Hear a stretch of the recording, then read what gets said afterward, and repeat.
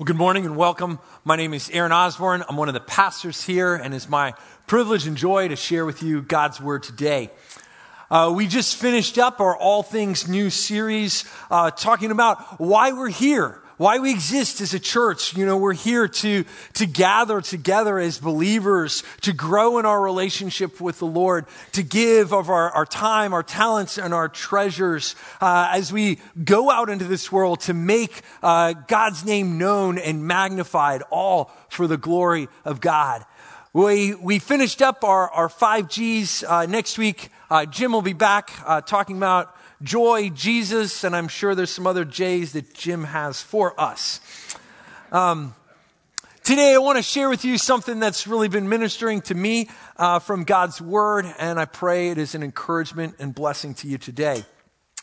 I played baseball growing up, and when I was in 8th grade, I was batting, and in came a fastball going around 70 miles an hour up and in, and it hit me right in my cheek and my nose.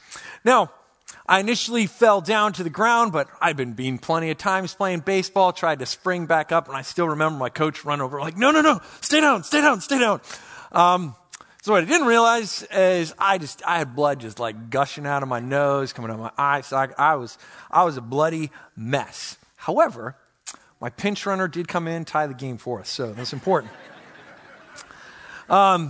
That did, however, end my baseball playing career.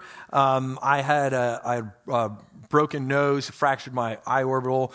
It was a mess. And for the next few month or so, just everything was off with my vision. Not only because I had a swollen eye, even after the swelling went down, it wasn't right for a little while. You know, and in that time, I just kind of like half see the world around me. Maybe the same is true for a lot of you if you wear glasses. Without your glasses on, you can see the colors, you can see the shape, but really to see that detail of what's going on in the world around you, you need your glasses on. There's some pretty significant things you're missing out on. And I think the same is true in our relationship with God. With my physical sight, I can only see a portion of what's going on around me. I can only see a portion of what God is doing. And with my physical sight, if I'm only relying on that, so often I miss out on God's might, His power, and His provision in my life. And today, I want to look at 3 stories about spies, all during the life of Joshua. And in each of these stories, we're going to see what they physically saw, what the spies physically saw. We're going to see their conclusions based on their sight. But we also want to take a look at what's maybe the fuller reality from God's perspective. Not just looking without my glasses on, but seeing the full picture.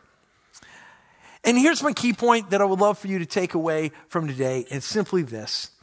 I should doubt my perception before I doubt God's promises. See, when there's some sort of conflict between what I physically see and the promises of God, I need to trust His promises.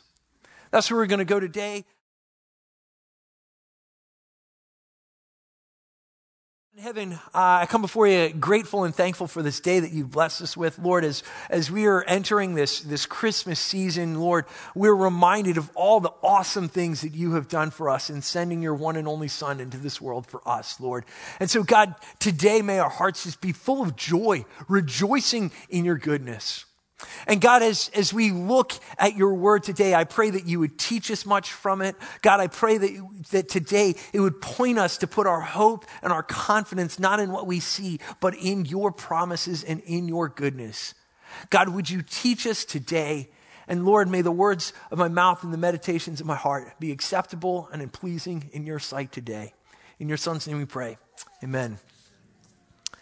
Now, many of you are probably familiar with this story of Moses sending the 12 spies into the promised land. This is the first spy story that we'll look at. The Israelites had spent 400 years in captivity in Egypt. And at the end of that time, God hears their cries and he sends Moses to deliver them. And there's this great deliverance they experience from the hands of the Egyptians through the 10 plagues, the parting of the Red Sea. And God just richly provides for them as they come out of slavery. Now they're in the wilderness for a little bit. They go to Mount Sinai. They receive God's law, his commands. But now it's finally time for them to enter the promised land, to fulfill all of God's promises to Abraham, Isaac, and Jacob. And so Moses starts off and he sends out 12 spies into the land, one from each of the tribes. And they go and they spend 40 days walking around the land, surveying the land, checking it all out. And they all come back with this report that, yeah, the land is really good. It's flowing with milk and honey. It is great. And Joshua and Caleb are confident that the Lord can defeat all of their enemies in that land.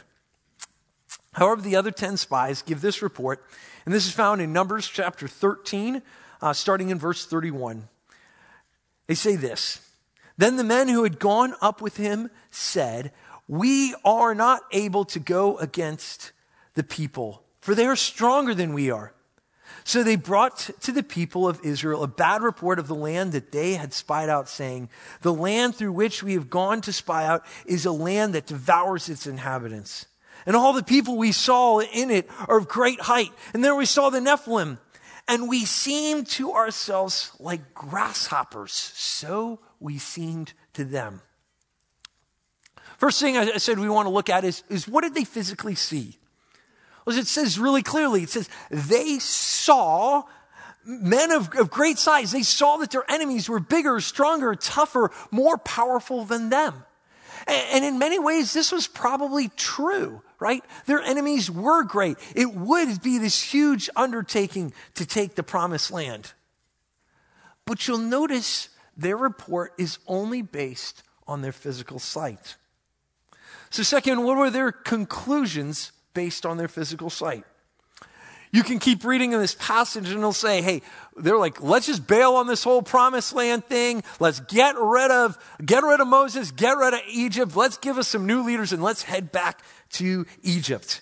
We can't do this, so let's just give up. Their enemy just looked impossible based on their physical sight.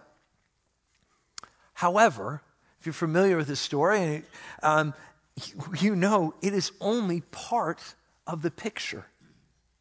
It is only considering their physical strength, and it completely ignores God's strength and God's power. And this is what Joshua and Caleb are going to appeal to the people. I'm like, look, God defeated the Egyptians before.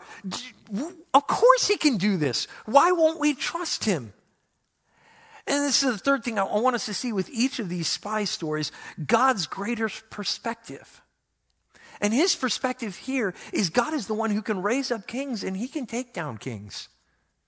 Egypt was probably the most powerful empire in the world at the time, and God easily defeated them.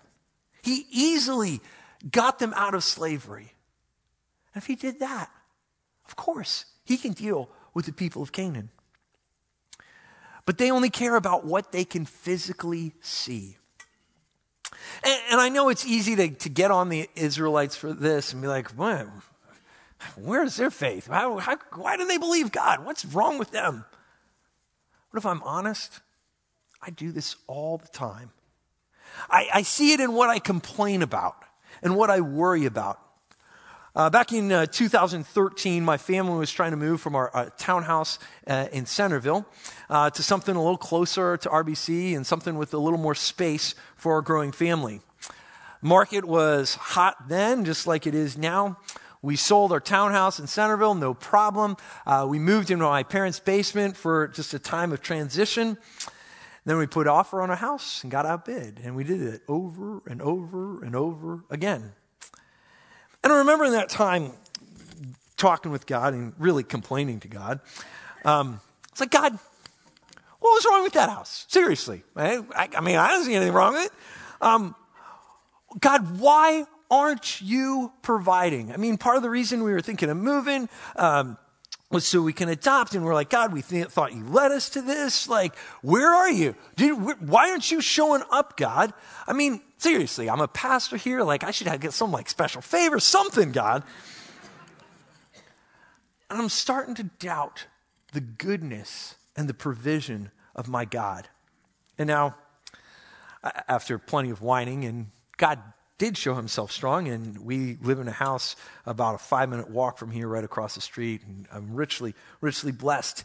See, God knows my needs. He knows our needs even before we know our needs. And he promises that he's always with us. He promises to provide. He says, hey, I clothe the lilies of the field. I can clothe you. I can take care of you. Feed the birds of the air. I can take care of you. So often, though, I just want things on my time. And my physical eyes saw the housing market exploding, and that worry comes, and they're like, wow, if prices are going up, and I'm just going to keep getting outbid, and I'm going to end up homeless. But when there's a conflict between what I physically see and the promises of God, I need to trust in his promises.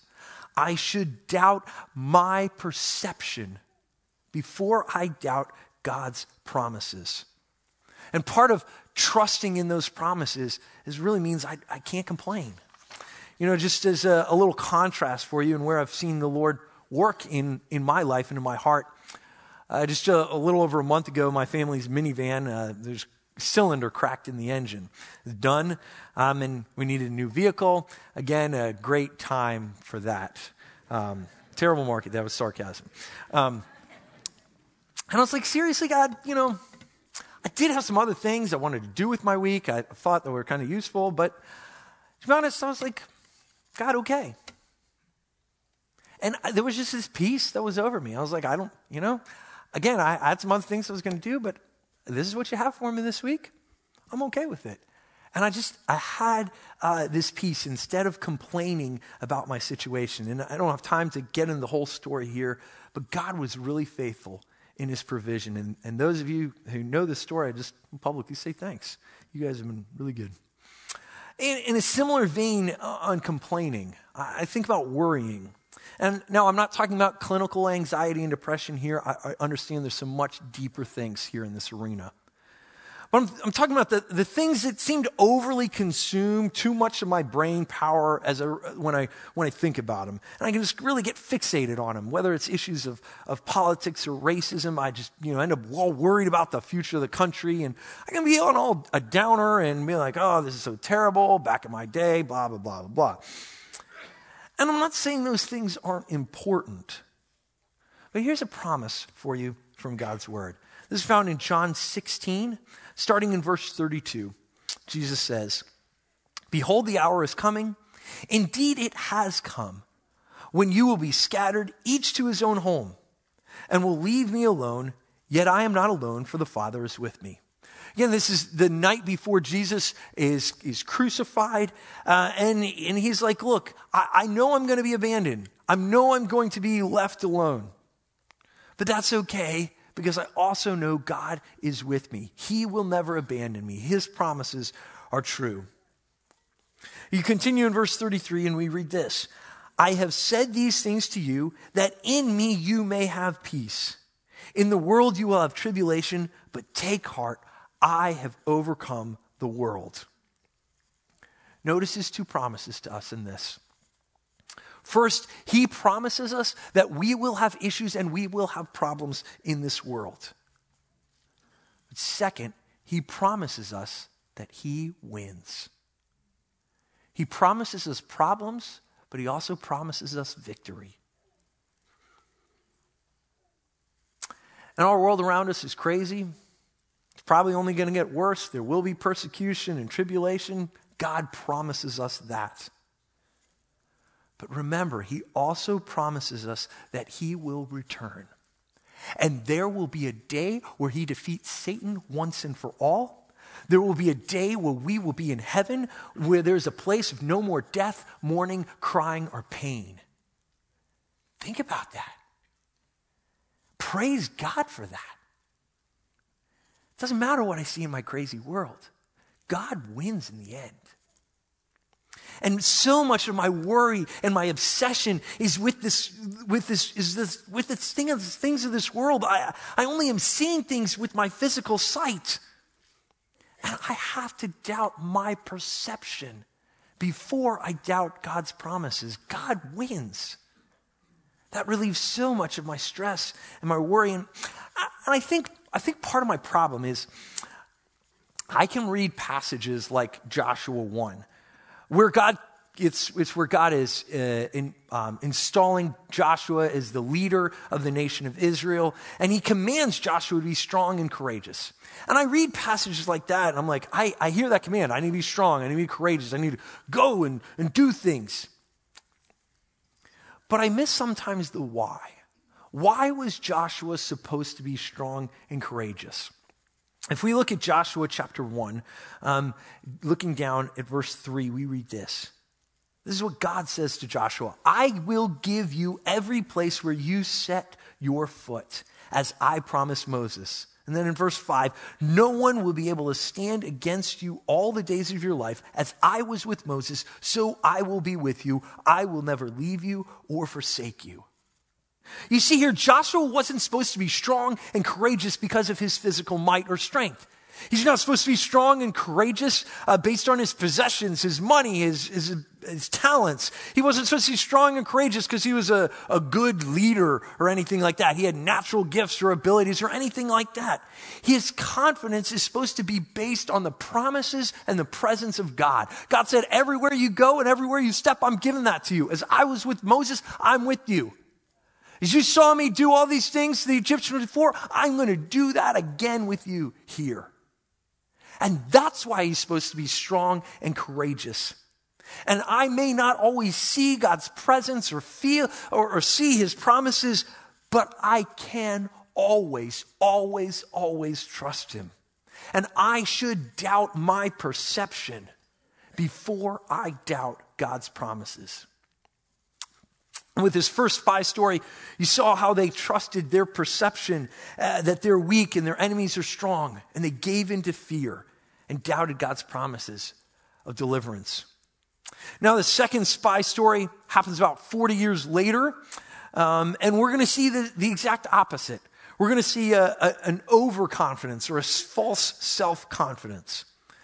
So now Joshua has taken over from Moses and he's leading the people. They've entered the promised land. They conquered Jericho for 6 days. They marched around it one time a day. Then on the seventh day, they march around it 7 times. They blow the trumpets, walls come tumbling down and all that. And they conquer Jericho. But now before they went and conquered Jericho, God had said, hey, when you go take this place, I don't want you to take don't loot it. Everything in the city is either to be destroyed or dedicated to the Lord. But Achan sees some nice gold and some nice silver, and he's like, I'm going to take that. I'm going to hide it in my tent. And so after Jericho, they want to go take and conquer Ai. And this is what we read in chapter 7 of Joshua, starting in verse 2. Joshua sent men from Jericho to Ai, which is near Bethaven, east of Bethel, and said to them, go up and spy out the land. And the men went up and spied out Ai. And they returned to Joshua and said to him, do not have all the people go up, but let about 2,000 or 3,000 men go up and attack Ai. Do not make the whole people toil up there, for they are few. So about 3,000 men went up from the people, and they fled before the men of Ai. Now here you see them go and spy out the land again, but now they have this great confidence. First question we've been asking, well, what do they physically see? Well, they physically see an enemy that's small or weak. And again, this is probably a right and accurate and true assessment that their enemy was weak. What did they conclude based on their physical sight? Oh man, this is an easy victory. We just sent a few thousand men. No problem, no issues, no anything. But you'll notice here their reason for going and attacking with confidence. They never say, well, we can go with confidence because, God delivered us before Jericho. He defeated the Egyptians. They're not mentioning God's past performance, or they're not reminding themselves of God's promises. Their motivation is solely, hey, It's an easy enemy. No problem here. Well, what's the bigger perspective from God's view? Well, many of you are familiar with the story. The people have sinned, and they clearly haven't sought the Lord. And I want you to see this contrast between what we see in chapter 7 and now what you're going to see in chapter 8. They have found out about Achan and his sin. They dealt with it. They've repented, and now they're finally ready to go take Ai. And notice the contrast between chapter 7, which you just read, and chapter 8 here, starting in verse 1. It says this, "Then the Lord said to Joshua, 'Do not be afraid. Do not be discouraged. Take the whole army with you and go up and attack Ai. For I have delivered into your hands the king of Ai, his people, his city, and his land. You shall do to Ai and its king as you did to Jericho and its king, except that you may carry off their plunder and livestock for yourself. Set an ambush behind the city.'" Notice how here God is giving them a really clear direction on how to move forward. You know, in chapter 7, they're just kind of doing their own thing, what seemed right to them.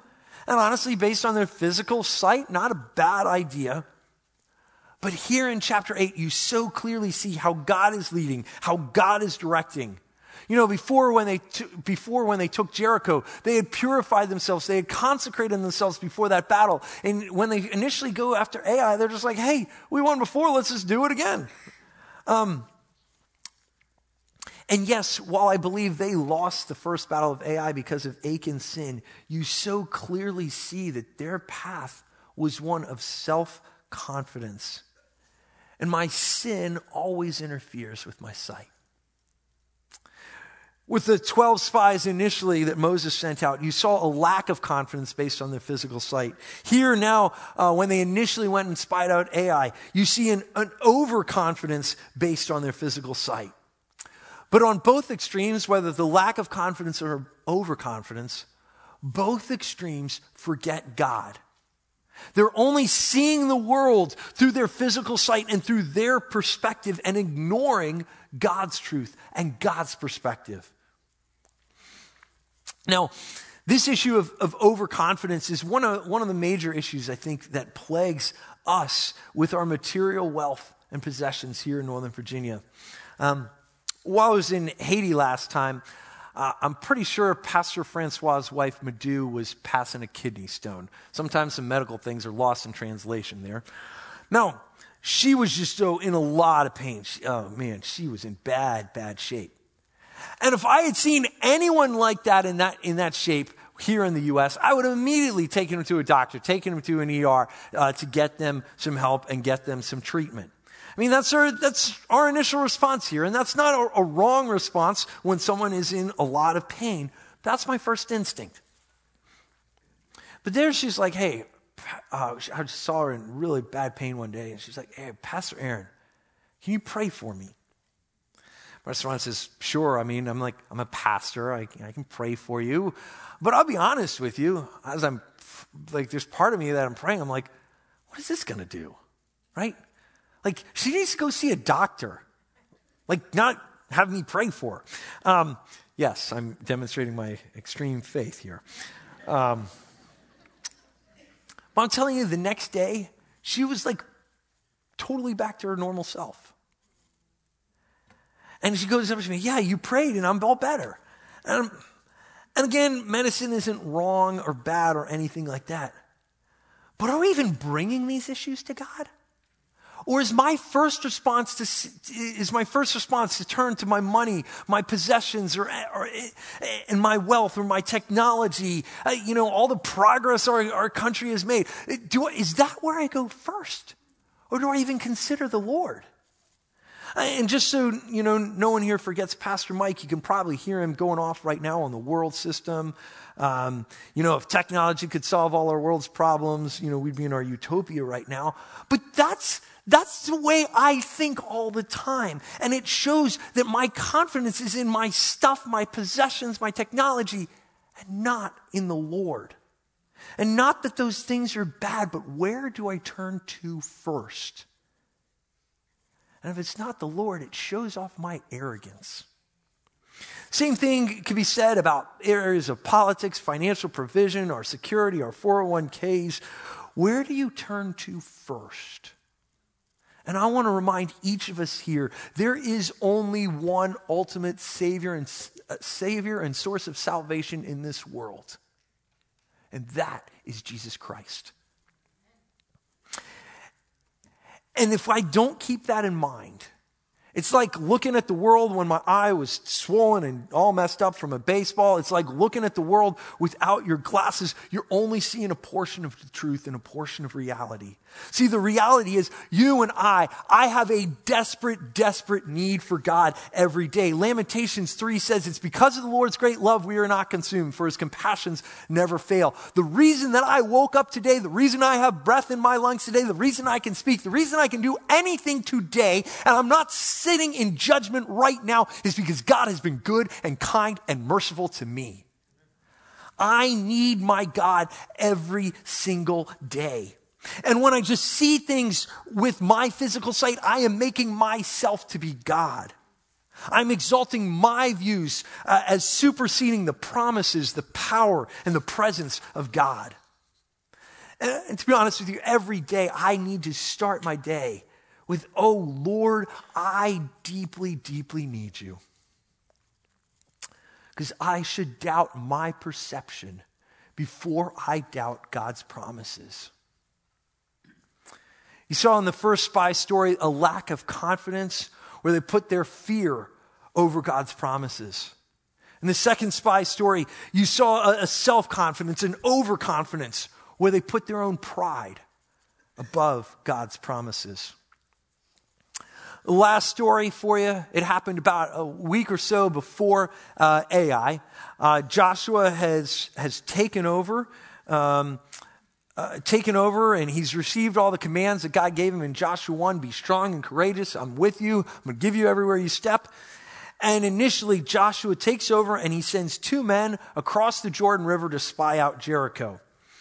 And as they go into Jericho, they end up staying with Rahab, a harlot there. And she hides them from the king of Jericho who's trying to kill them by having them lie down on a roof and throws a bunch of straw over them. I want you to listen to what she tells the spies, and we read this in Joshua chapter 2. Starting in verse 8, it says, before the men lay down, she came up to them on the roof and said to the men, I know that the Lord has given you the land, and that the fear of you has fallen upon us, and that all the inhabitants of the land melt away before you. Now, previously, we've been asking the question, well, what do they see? On their physical sight, what input are they getting? Well, here, really, they're not getting anything based on their physical sight. Maybe they see some scared people, but they're not getting any new data, new information from their physical sight. But what we read here is all about what God has done and about God's promises. Here, a Gentile woman, a harlot, a prostitute, knows that God has given them the land. She knows that God wins. She doesn't know how that'll happen or what it will look like, but she knows God wins. And so the second question we've been looking at with each of these spy stories is, what was their conclusion based on their physical sight?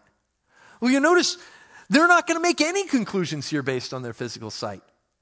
That's not the source of truth in our world. My physical sight is not greater than God's promises. They're making conclusions solely based on what they have seen God do and his promises for them.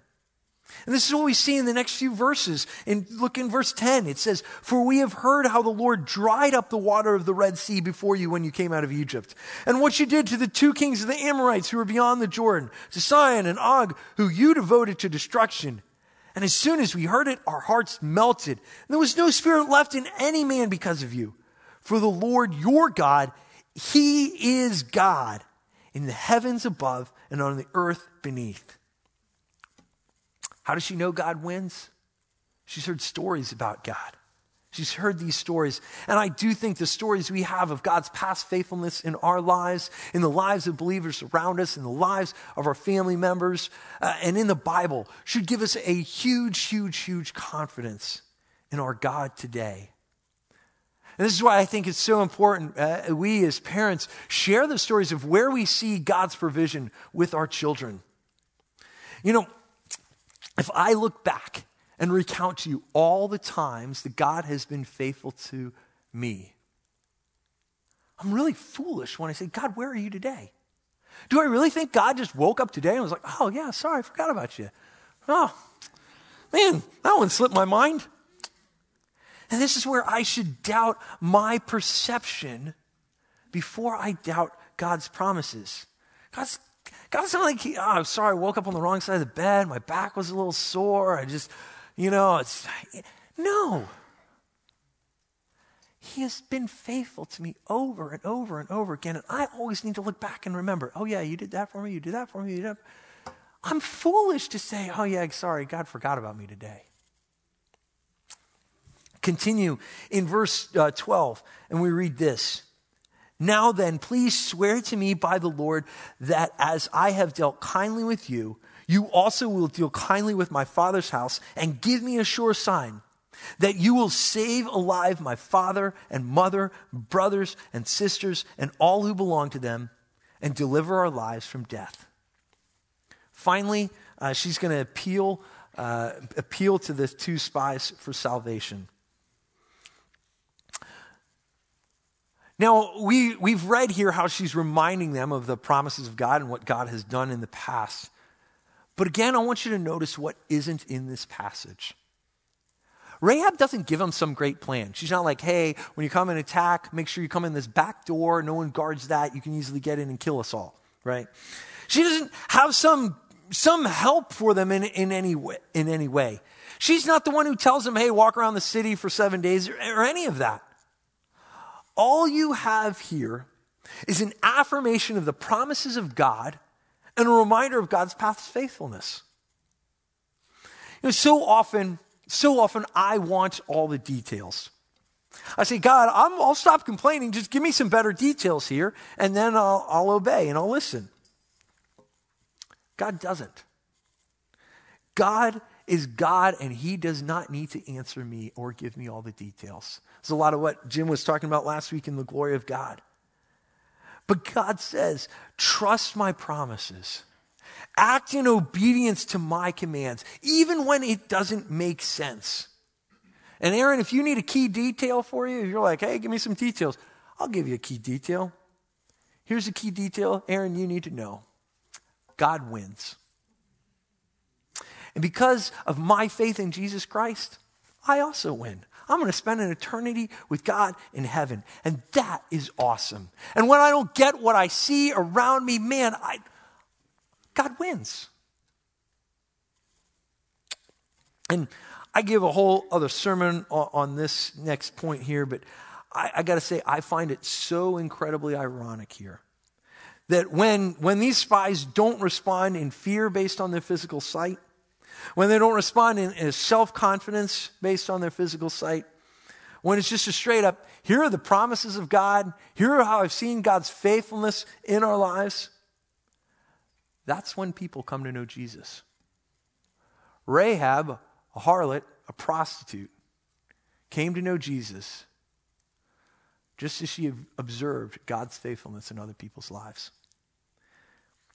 Your peace and you resting in God's promises will be a greater testimony to the world around you than anything you or I could ever say. To be honest, this message I'm sharing it today is really one I've just been preaching to myself for the last few months. I'm good at complaining. I'm good at having my mind consumed by worries and things that are far outside of my control. And I see all the time how this worry and complaint leads me away from doing what I know to be right or true. My fear and worry makes me angry. You know, if you don't believe fear and worry cause anger, just look at our society. My self-confidence makes me judgmental. I stop acting like who Jesus Christ would want me to be. And the problem is over and over and over, I am seeing things only with my physical sight. And yes, looking at the world around us, There are plenty of reasons to fret and worry. There is a mess going on around us. But if that is the only thing I see, it's like I'm looking at my world with a broken eye or without my glasses on, because I'm missing the God portion of it. I'm missing so many big things. I'm missing big things like eternity. And this is why Paul says in 2 Corinthians 5, our memory verse for the week, he says in verse 6 of 2 Corinthians 5, so we are always of good courage. We know that while we are at home in the body, while we're here on this earth, we are away from the Lord. We're not in heaven. For we walk by faith, not by sight. It really doesn't matter what I'm experiencing today. If there is this thing called heaven, and it lasts for all eternity, what I'm experiencing today is just a light and momentary affliction. Here's what I want to just leave you with, and I want you to consider today. What is the simple promise of God that you need to hold on to, that you need to see the world through this week above your own physical eyesight and your perception? What's that promise that you need to hold on to? Because I should be doubting my perception before I doubt God's promises. When there's this conflict between what I physically see and the promises of God, I need to trust his promises. So what's that promise that I need to hold on to this week, that I need to exalt above my perception?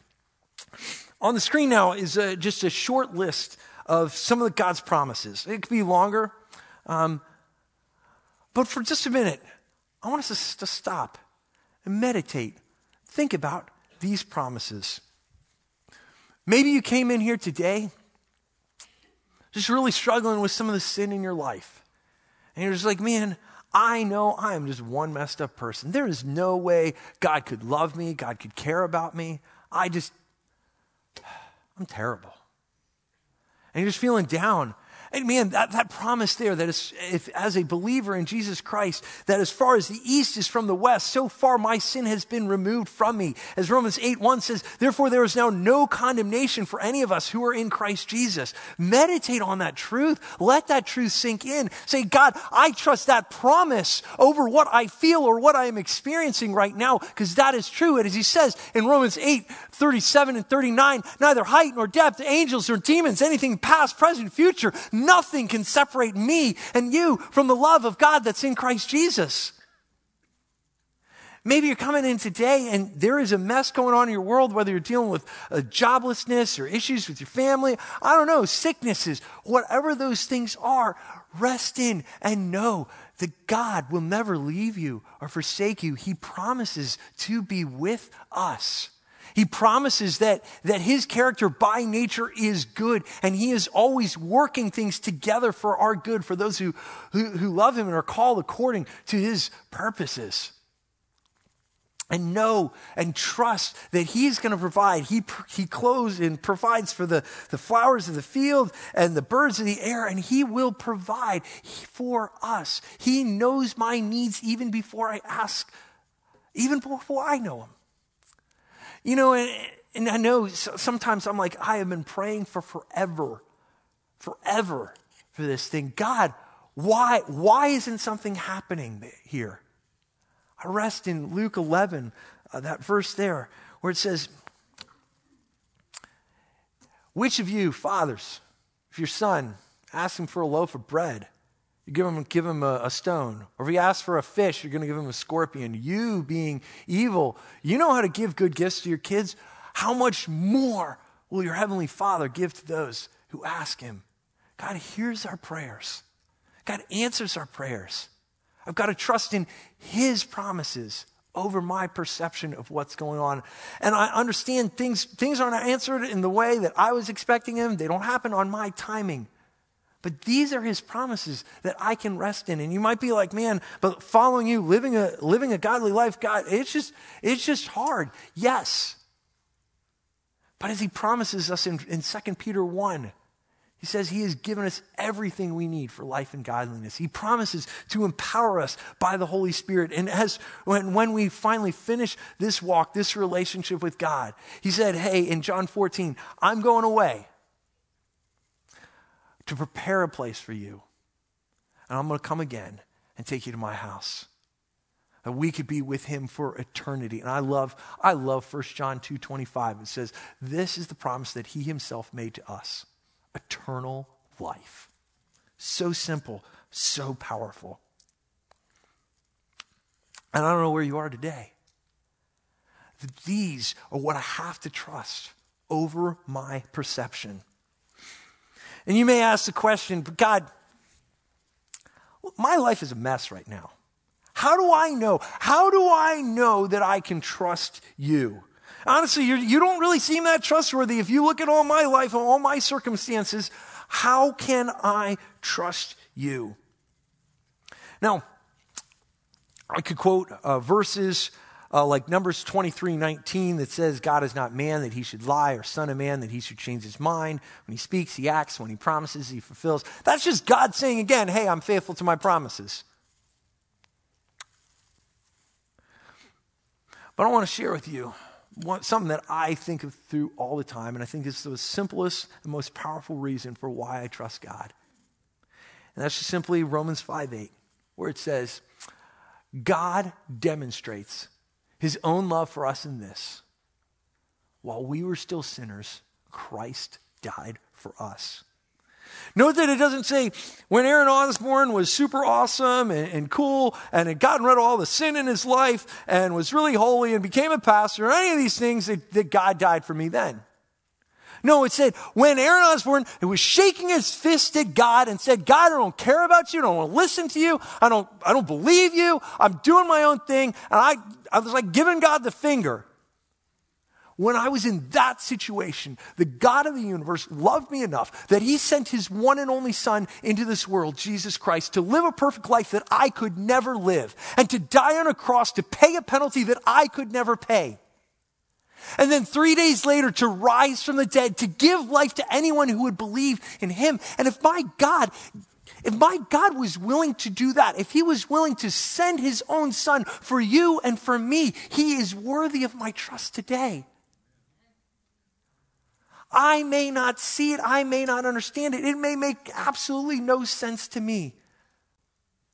But I can trust in God's goodness and his promises, even when I don't see it. And I love in this verse, it doesn't say trust God because he said so. It says trust him because he demonstrated. He has acted on your behalf and on my behalf by dying on a cross for us to pay the penalty of our sin and giving life to all who would believe in him. To remember God's goodness and his promises today, we're going to pause now and celebrate communion together. Communion is a time where we look back and see what has God done for us in the past.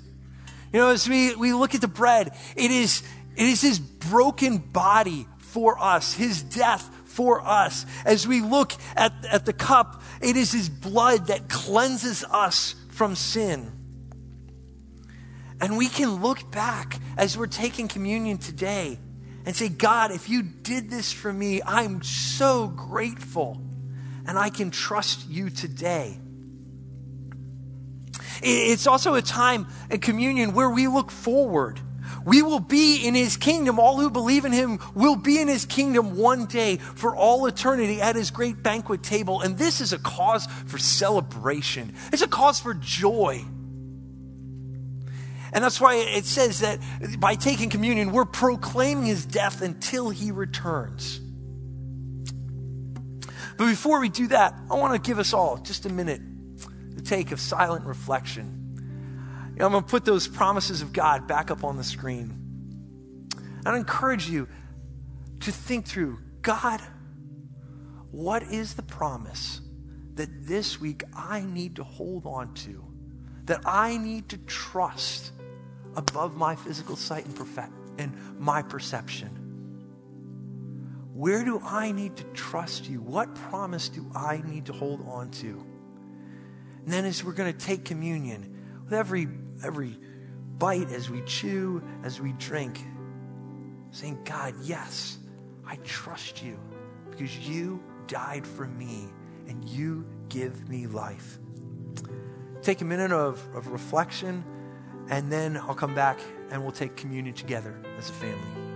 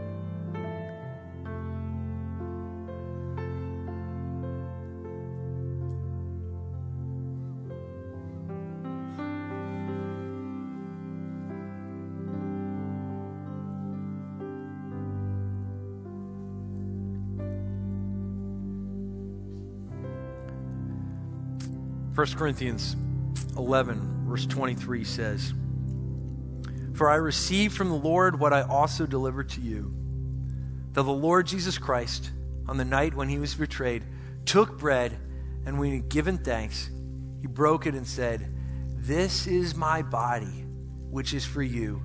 Do this in remembrance of me.'" Take and eat.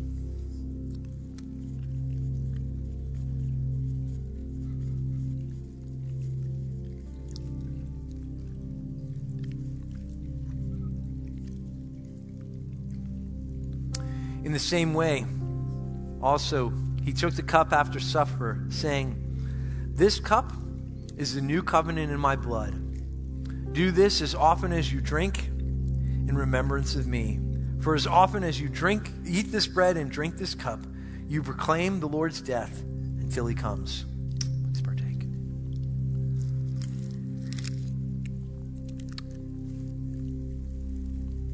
God in heaven, we come before you, honestly, with joyful and grateful hearts.